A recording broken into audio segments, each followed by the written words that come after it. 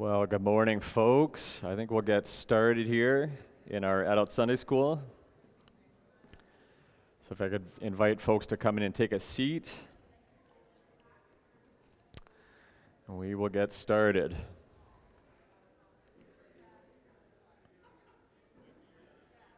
So this morning we're looking at class 11 of our core seminar, Living as a Church.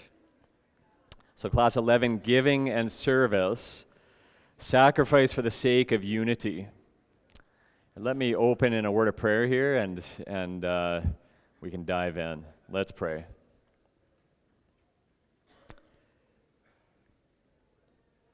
Heavenly Father, we approach you now through Jesus Christ our Lord, and even through his shed blood, and even by the power of your Spirit. We come to the living triune God, asking for help now, that you would illuminate our minds by your Spirit to behold Christ for your glory, Father, even as we consider this topic of service in the church. So attend us now, we pray, in Jesus' name. Amen. All right, so sacrifice for the sake of unity. So our topic this morning, service, and it's particularly service in the church. Service in the church. So what do we mean by this? Well, simply put, service is the idea of spending yourself. Spending yourself, so that is your time, your gifts, your resources, your energy for the sake of others. So if we consider that one of the verses we've seen throughout this course, Mark 10:45, we saw it a couple months ago as Pastor Clint took us through that chapter. The Son of Man came not to be served, but to serve, and to give his life as a ransom for many. And as I've said before about that verse, obviously our service to one another in the church is not salvific in any way. In other words, we're not making atonement for one another, like Christ has made atonement for us, but he sets the pattern in his service. So we are to serve one another even as he came not to be served, but to serve. So Jesus calls us to take up our cross and follow him. Remember, if even last Sunday, Pastor Clint's sermon, that was the main emphasis of that passage. If we seek to save our lives, we will lose them. If we lose our lives for the sake of the gospel, we will find them. And that entails taking up our cross and following Christ. So service, it has very much to do with, it's an aspect of taking up your cross and following Christ. So our service to others then should be a result of an overflow of love from our hearts because of the love that God has shown to us in Christ. So that's the fuel for service. And as I go through this lesson this morning, you're going to see on your handout, there's even examples of service gone wrong. And I would suggest right away that service gone wrong ultimately is going to be, it's service that's going to be fueled by something other than the love of God that you have received in Christ. So that's what we're going to be considering this morning.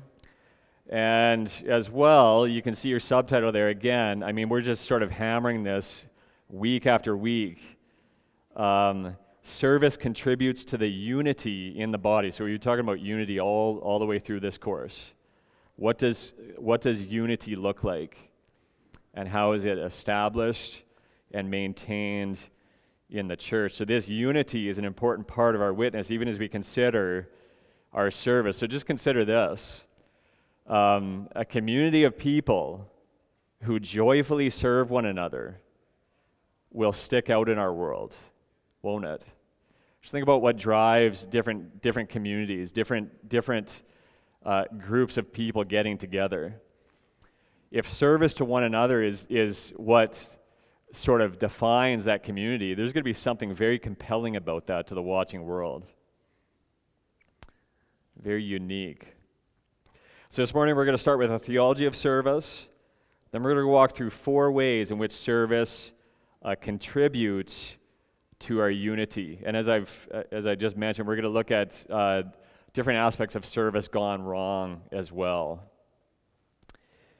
So my hope is that our discussion this morning will spur us to serve one another more and more, even as we consider God's love to us in Christ, and that we would serve for God's glory and even for our good. So you can see on your handout there a theology of service. So there's a key verse here that we're going to come back to this morning. 1 Peter 4:10 and 11 says this: As each has received a gift, use it to serve one another as good stewards of God's varied grace. In verse 11, a little bit later on, whoever serves as one who serves by the strength that God supplies, in order that in everything God may be glorified through Jesus Christ. So these verses are going to provide sort of a summary on the theology of service or ministry within the church. And we can see you can sort of extract five basic points out of this. You can see that on your handout. First of all, each Christian has received a gift.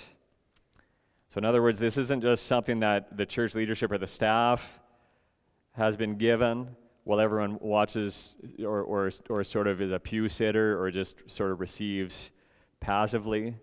Everyone has been given a gift. The gift is a result of God's grace, number 2. Third, we are responsible to use that gift.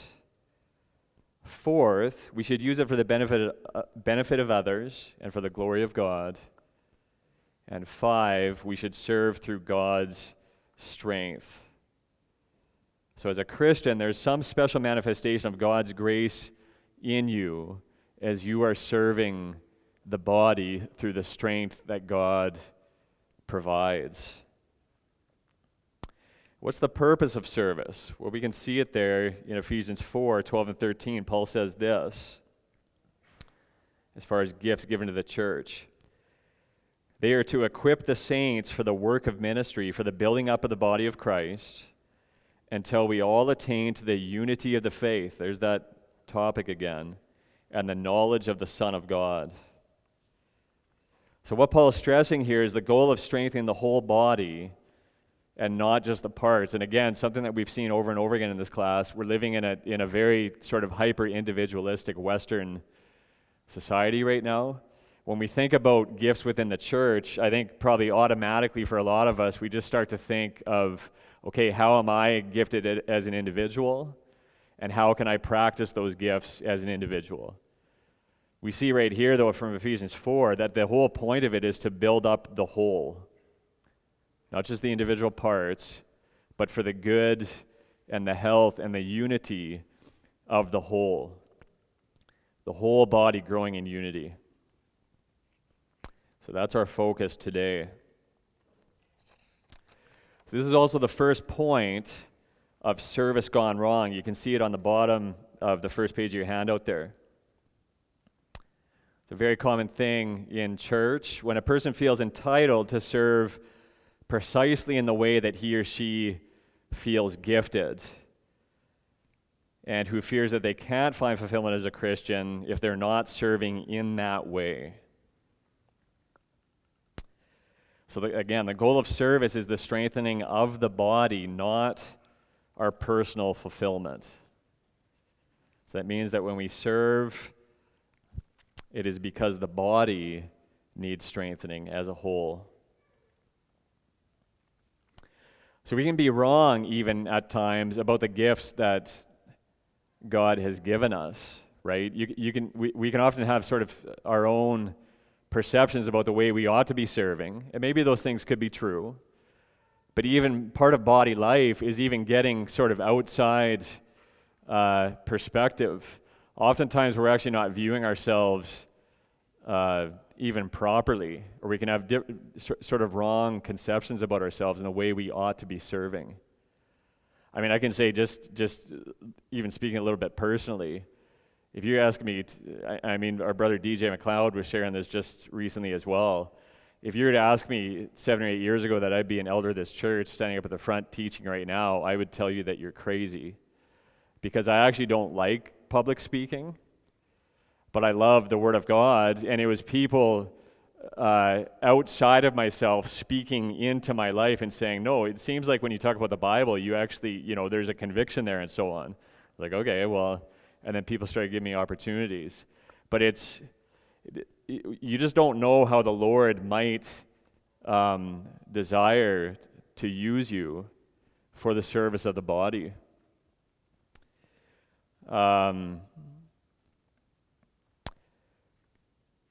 So we can be wrong about which gifts we think God has given us. So it's far better than to roll up our sleeves and just simply start serving. And what happens then, you might be maybe serving in an area where you don't necessarily feel overly gifted, but what happens is when you plug into body life and people are able to speak into your life, that's where you really start to find your lane, as it were, and start to serve in ways that you even will find to be meaningful. So in other words, we discover our gifts very often as we serve. All right, so point three, how should we serve then in a way that promotes unity? Well, given this goal of unity, what should our service in the church look like? And what should be our motive for serving in the church? So this is sort of going to be the bulk of the lesson this morning. You can see 4 points there. First of all, we should serve in God's strength and with great joy. So our goal shouldn't be mere good deeds, but good deeds done in a spirit that comes from a joyful dependence on God's help. So the Lord loves to use weak and needy people and to manifest His strength through our weakness. So you can see, again, in 1 Peter 4:10, Peter tells us, whoever serves is one who serves by the strength that God supplies. By the strength that God supplies. And this very much sort of touches on our motivation behind the service as well, I would suggest. So for parents here, just think about when you ask, maybe some of your children are a little bit older, you can maybe remember, you ask your child to go clean his or her room, and let's say he stomps off to the room, sort of reluctantly and bitterly, and still cleans the room. So the room gets cleaned, right? But what was the heart posture behind that service? As opposed to the child that is obedient and does it out of a thankful heart, and even out of a thankful heart that he or she has a room to clean, even, right? Recognizing the gifts of the Lord. So we can see those are two very different heart postures. The end result is taking place, right? The job is getting done. The room is being cleaned, right? But it's two very different heart postures at that point. So in other words, God isn't merely concerned that we use our gifts, but how we use our gifts. Again, God is not a utilitarian God. He's not just concerned that stuff gets done, right? It's how is it getting done? Is it getting done in cheerful reliance upon Him? So that's the attitude that we should have when we give our time or our money or our energy to the church. You can see that verse you got in your handout there, 2 Corinthians 9, verse 7. Even a verse about giving financially, we read this: each one must give as he has decided in his heart, not reluctantly or under compulsion, for God loves a cheerful giver. Again, the Lord owns the cattle on 1,000 hills. He doesn't need anything from us. It's not like we're filling some type of void or felt need, some type of deficiency that is in God. No, He's the overflowing, life-giving God, right? So then even in our financial giving, we want to be doing that out of a cheerful heart and not reluctantly or under compulsion.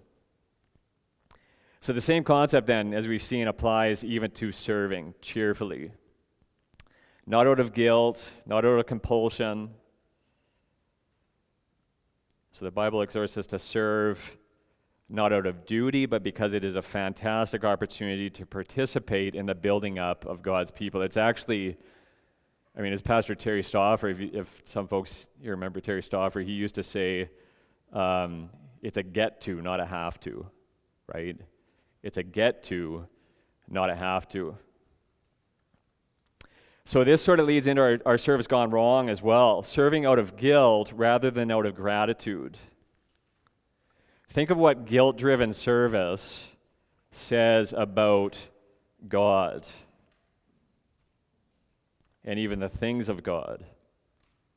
It says that they're not more valuable than other things in my life, but I guess I'll do it because it has to get done.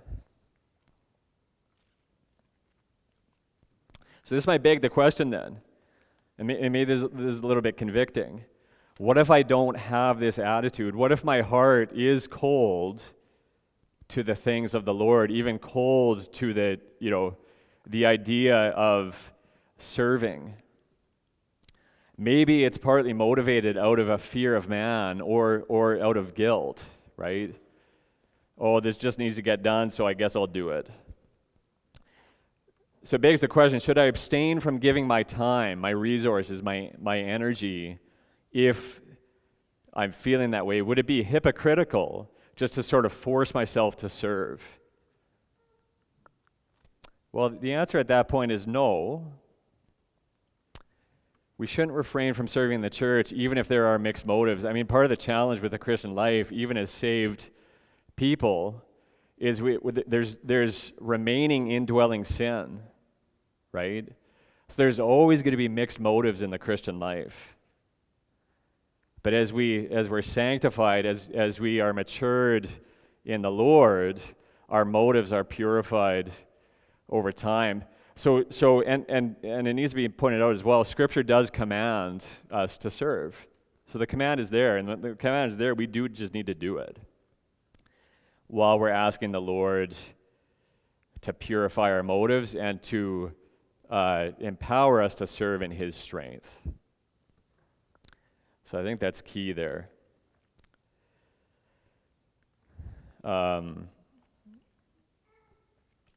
So second then, we should serve in the knowledge that everyone's service is needed and valuable. This again is very common in the body of Christ. Oftentimes members will feel useless or unimportant in their service if it's maybe more behind the scenes or something like that, and it can even lead to envy.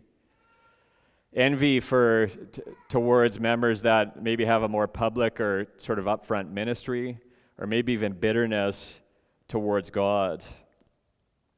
So Paul, he rejects this idea in 1 Corinthians 12. Let's flip to 1 Corinthians 12 right now. You guys know this passage. 1 Corinthians 12, one body, many members.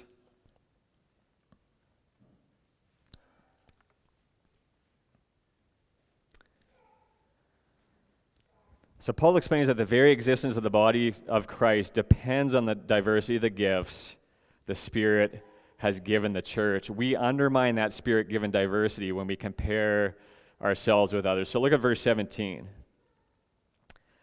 If the whole body were an eye, where would be the sense of hearing? If the whole body were an ear, where would be the sense of smell? And then he says in verse 19, if all were a single member, where would the body be? Well, the answer, of course, is the body would not exist. Imagine a body just being a big nose or something like that. It just simply doesn't work. You need the diversity of the whole. More importantly, in response to the claim of uselessness, Paul points out God's sovereignty in the matter in verse 18. He says, but as it is, God arranged the members in the body, each one of them, as He chose. That's a beautifully comforting verse, if you think about it. God is sovereign in His designing of all the parts of the body, and He does it for our best interest. So what does this mean for us then? Well, we should serve in the church where we can. We should thank God for the gifts that He has given us. And we shouldn't feel useless or discontent merely because we are not perhaps serving in some particular way or in some capacity. There are so many ways to serve in this church that are crucial to the health of the church. And it's a comforting thing just to think about wherever you're serving, even right now, the Lord has sovereignly put you there even for this time. I mean, this sort of relates a little bit to a brothers in business breakfast I did recently with some brothers in the church who are in business, self-employed to various degrees, even the doctor of vocation. And the author of this book uses an example, an 18-year-old working, flipping burgers to put himself through university. You would have to say that 18-year-old's vocation at that point is flipping burgers. And he ought to be able to be confident in that vocation at that time. That is his calling for that time. So even as you think about the way that you're serving or maybe desire to serve in the church here, just recognizing God's sovereign hand in all those things. It's important to point out as well, we're not only talking about spiritual gifts, but also the use of our physical gifts that God has given us. So some members in any church, in this church, are going to be rich in time, others in resources, others in relationships. So those who are rich in time, I mean, this might be a bit of an overgeneralization, but if you consider this, if you're single here, single folks in our church, practically speaking, you guys are just going to have probably maybe a little bit more time to do things like helping a family in church move, helping with babysitting, helping set up and tear down for events, right? We celebrated the wedding of Michael Fontanelli and Kristen, now Fontanelli, yesterday. It was a glorious time, right? There's all this stuff behind the scenes, and very often it is many singles in the church who are giving up their time because they're perhaps rich in time. Those who are rich in resources can help, particularly in supporting the church financially. Now, obviously, all of us are called to give, right? But I remember even, the building campaign for purchasing this building by God's grace. There are many very generous donors, right? And the Lord actually commands the wealthy to be generous with what they've been given, right? So that's a legitimate, a beautiful thing if the Lord has given you a richness even in resources and finances. Those who are rich in relationships can network, right? To make connections. We're living in an age where many people are isolated and lonely, and even within the church. So then if you're rich in relationships, right, you just have a knack of sort of putting people together. I'm not just talking about matchmaking, trying to get marriages set up, even just friendships, right? I mean, matchmaking is good too. But you know what I mean, right? I mean, I would say particularly even some ladies just seem to have a way of, with relationships, and I think you should maybe go grab a tea or a coffee with this person, right? That's a good thing. So those who are rich in relationships, they can be mentoring teenagers, maybe providing a home away from home for college students. And then the other thing to consider too is different opportunities come along with different opportunities to serve as your seasons of life change, right? Maybe you're in a stage of young children, you're in a stage of being an empty nester, right? Married couples here, you're empty nesters now, where the Lord could be moving you into a different season where you might be able to serve in a different way that you never have before. And I would say too, I've mentioned this in this course a few times, if you're a mom with young children, you may feel exhausted and discouraged that you don't have the time maybe to disciple women the way you used to, maybe to evangelize your neighbors, volunteer in the church, whatever it is. I would just want to encourage you that that is okay. And again, recognize the season that you're in, what God has called you to do. You're called in this moment, even in the exhaustion, in the sleepless nights at times. You've been called to bring your children up in the fear and discipline of the Lord. So don't despair if you feel like I feel like I haven't been able to share the gospel with someone maybe in years like I used to be able to. Well, you've got a bunch of little heathen right now in your home that you get to evangelize, right? And witness to. And Lord willing, see the Lord save. So that is an incredible calling.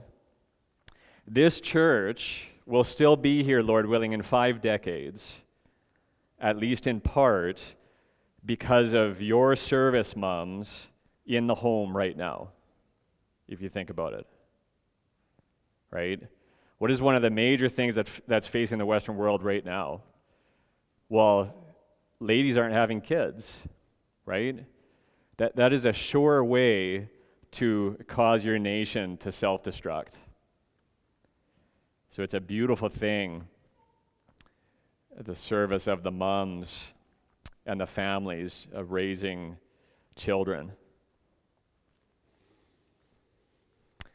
Well, in your handout then you can see the service gone wrong, number 3.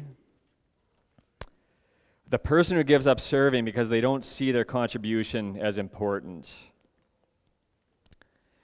So we must never understand service to God as valuable primarily because of the temporal result, but because of what the sacrifice says about God's value.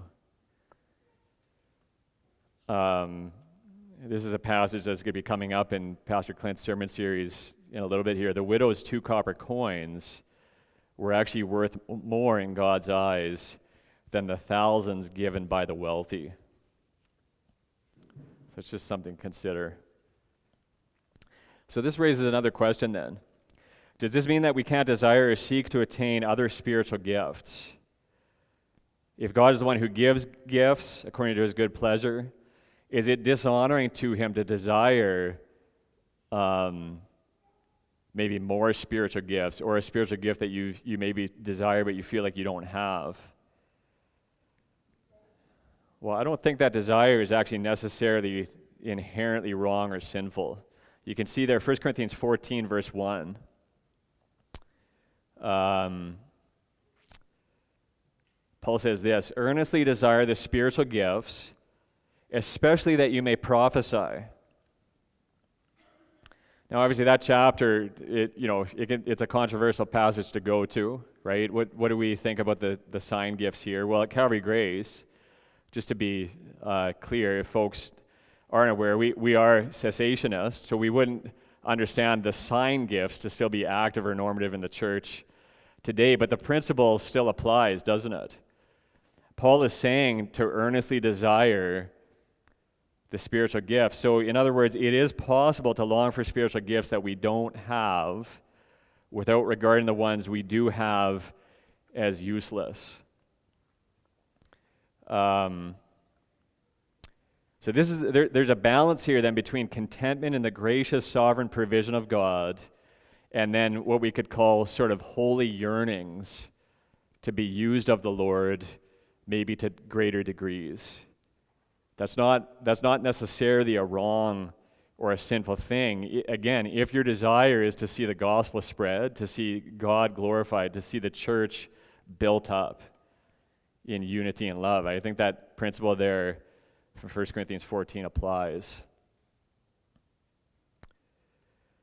So third, there's C. We should use our gifts humbly. So this is sort of the flip side of the second point. 1 Corinthians 12, 14 to 20, Paul encourages those members who might feel like they have nothing to contribute. But then the flip side is verses 21 to 26, he cautions those who have been given gifts of greater responsibility to exercise those gifts with humility. So verse 21, if you're still in 1 Corinthians 12, verse 21, the eye cannot say to the hand, I have no need of you. Just to think about how arrogant of a statement that is. Those in positions of greater responsibility or visibility in the church must not lord their authority over others or carry out their duties with an air of superiority. So unity and diversity, again, this is a theme we've been looking at all the way along. Unity and diversity is impossible without Christ-like humility. Let me say it again. Unity and diversity is impossible without Christ-like humility. And very often it's the place that's needed most is in those who seem to have that Christ-like humility is very often where that needs to be manifested most in places that are seemingly prominent or more public or visible. When this doesn't happen, people can become territorial over a ministry, or bitter, suspicious, and these results are devastating for the unity of the church. So our calling then is to recognize and honor the service of all our members, no matter how seemingly significant or insignificant each part is. Each part is absolutely crucial to the health and the unity of the whole. Even particularly in areas of ministry that are behind the scenes. So just consider, even some of these, things that might seem insignificant. Consider sending a card of encouragement or thank someone verbally for a different work that's going on behind the scenes that maybe goes unnoticed.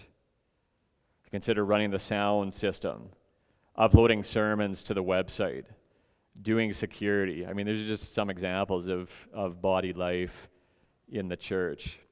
We want to be encouraging one another in all these things. So that's service gone wrong, point 4. Just trying to find where we are here in our bulletin. Service gone wrong, number 4.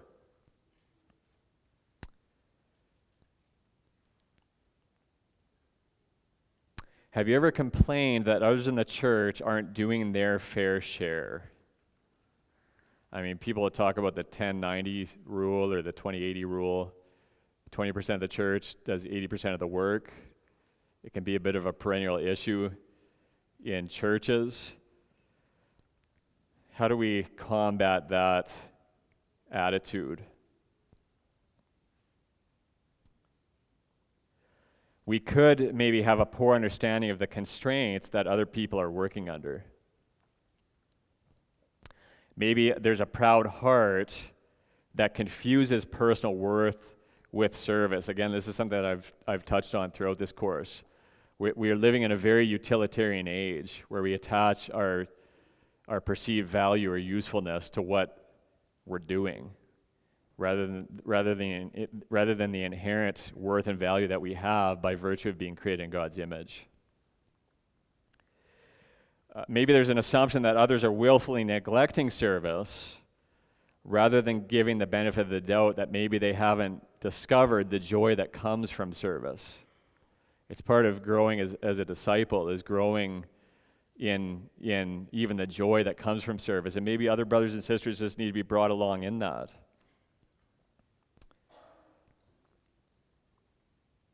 So again, in all of this, the solution is humility. It comes back to Christ-like humility. We want to be giving others the benefit of the doubt, while even encouraging them to consider to serve in some way if they're not.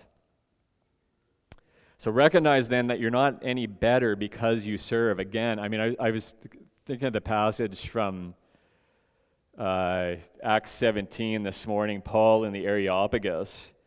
What's one of the things that very much sort of is always characteristic of false religions.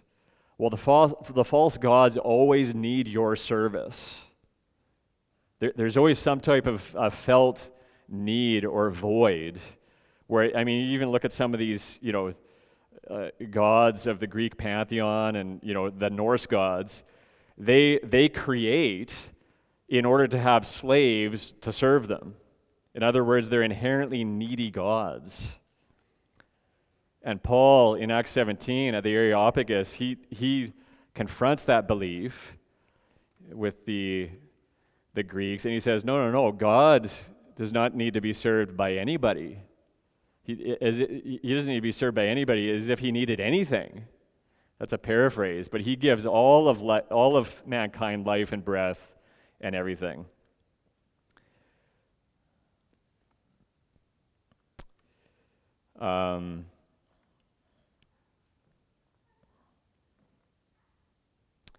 So just something to consider then. God is the overflowing, life-giving God, and we can serve out of humility, not because we're better or we're somehow meeting some type of felt need in God, but because it is a joy to do so, even as Christ has served us. So let's move on to point D. This is the fourth and last point. Serve to glorify God and to benefit others and yourself. So we've touched on this somewhat a little bit this morning, but we're going to address it explicitly now. Our service of the church yields several benefits for ourselves, for others, and most importantly, for the glory of God. So again, this is sort of very much in line with what I was just sharing from Acts 17. Psalm 24, verse 1. The earth is the Lord's and everything in it, including the strength and the time that he gives us. So what we do with every hour then, not just on Sunday mornings, says something about our view of God and what he means to us. Serving also directly benefits others. So making a meal for someone that provides sustenance, just thinking about all the pregnant moms and the little kids that we've seen born into the church over the years. What a joy. Giving someone a ride to church makes it possible for them to grow under the preached word. Do you want to bring other people joy in their Christian life?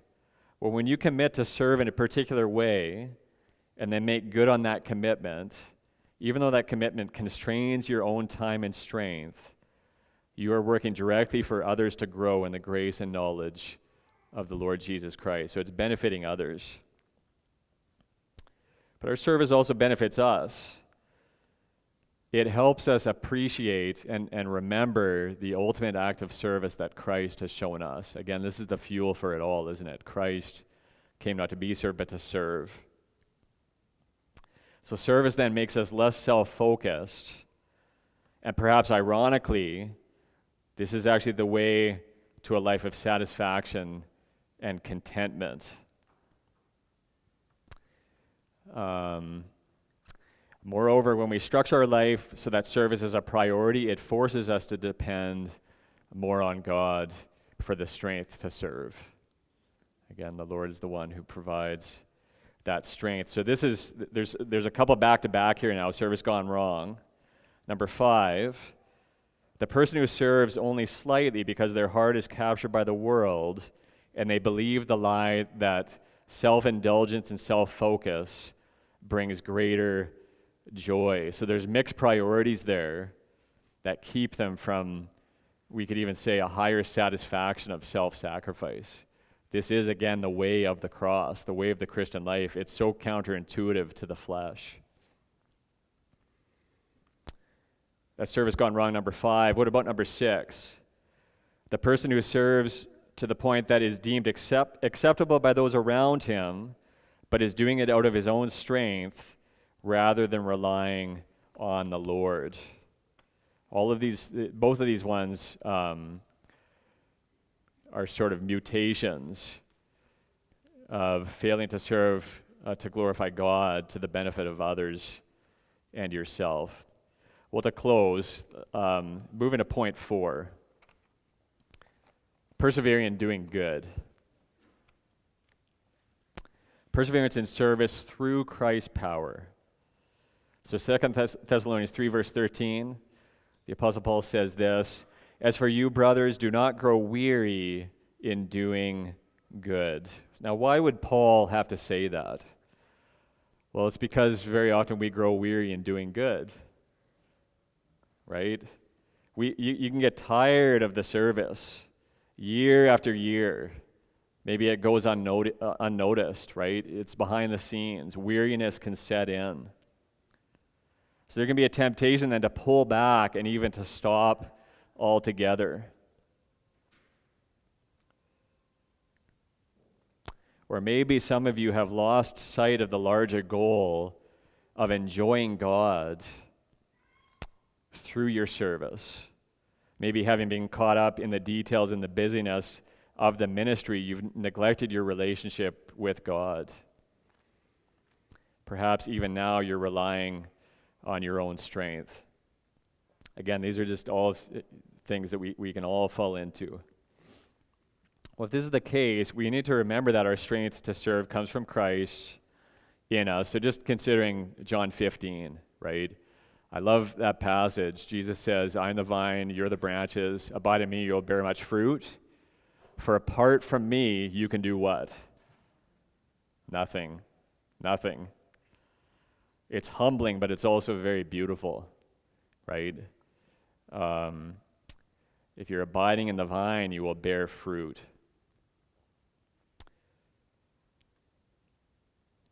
And that's how service once again becomes a joy rather than merely just a chore that needs to get done or a burden. So this is our last instance then of service gone wrong, exhausting ourselves in service in our own strength rather than abiding in Christ. Now, and this is sort of the last point too, and this might sound counterintuitive based on everything that we've been looking at. It might sound like a contradiction to say that you need to learn, and we all need to learn how to serve in a sustainably sacrificial way. Does that sound contradictory? A sustainably sacrificial way. But it actually is true. I mean, it used to be, even in the missionary world, I would say for the past maybe 100, 150 years, I don't know if some of you folks are familiar with Keswick theology, but it's the theology of sort of the higher life, the victorious living, the consecrated life. You need to give yourself fully over to the Lord. You used to hear people talk about, I just want to burn out for the Lord, right? And some people actually, they were dying in their 30s and 40s and so on. Some of these missionaries, though, actually, they came to see, they actually regretted not serving in a sacrificial and sustainable way. So you can sort of swing too far that way as well. So we want to learn how to, in other words, the Lord, because He doesn't need us and He doesn't need our service, He actually delights to give us times of rest as well. We need to do that. Otherwise, we'll burn out. And again, that can lead to bitterness and just sort of serving begrudgingly. So we want to be cultivating lifestyles then of giving ourselves up to God for His glory while resting in Him. So let me just close with opportunities to serve here at Calvary Grace. Of course, I need to talk about this when this class is on service. So every Sunday in the bulletin, there's a section highlighting current needs in the church. So some of the perennial ones are, I just checked the bulletin from last week, nursery, children's catechism, and security workers. But again, there are many other opportunities that are less formal as well. I mean, just consider one of them. Even consider visiting our brother Steve Overell, or folks like that who are our brother Steve is in an extended care facility. He would love to see folks from church, and I know there are folks here that visit him at times. But just consider just people like that who, are a little bit more isolated, who could use a visit. What about discipling a younger Christian?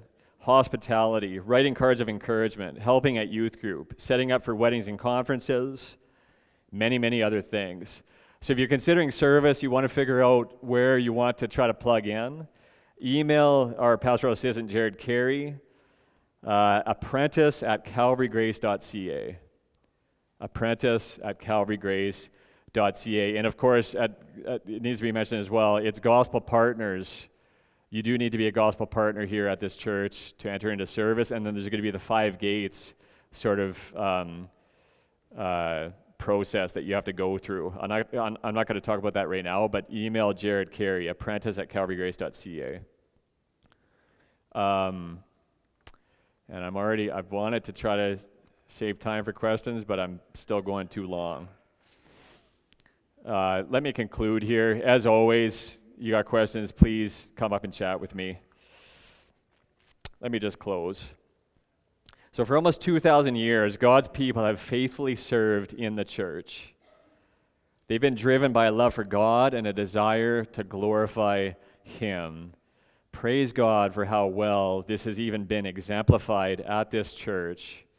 And may the Lord just strengthen us to continue building that culture in this church. May the Lord continue to make us a people who are driven to serve because the Lord Jesus Christ has served us in such amazing ways. Let's close in prayer. Heavenly Father, we're reminded this morning that you are not a needy God. You are not a God who has a big void to fill. You're not lacking or deficient in any way. You do not need us for anything, but rather out of the overflow of life within the triune Godhead, Father, Son, Holy Spirit, you bring us into that fellowship, even in the context of this local church, so that we can be brought up into the fellowship of the triune God. And even if, as there is love between the Father, Son, and Spirit in the Godhead, we are called to love and serve one another, even out of the love that you have shown for us in Christ. So build us up, build Calvary Grace up in service to one another for your glory and our joy. Prepare our hearts and our minds for the main service now. We pray these things in Jesus' name. Amen. You are dismissed.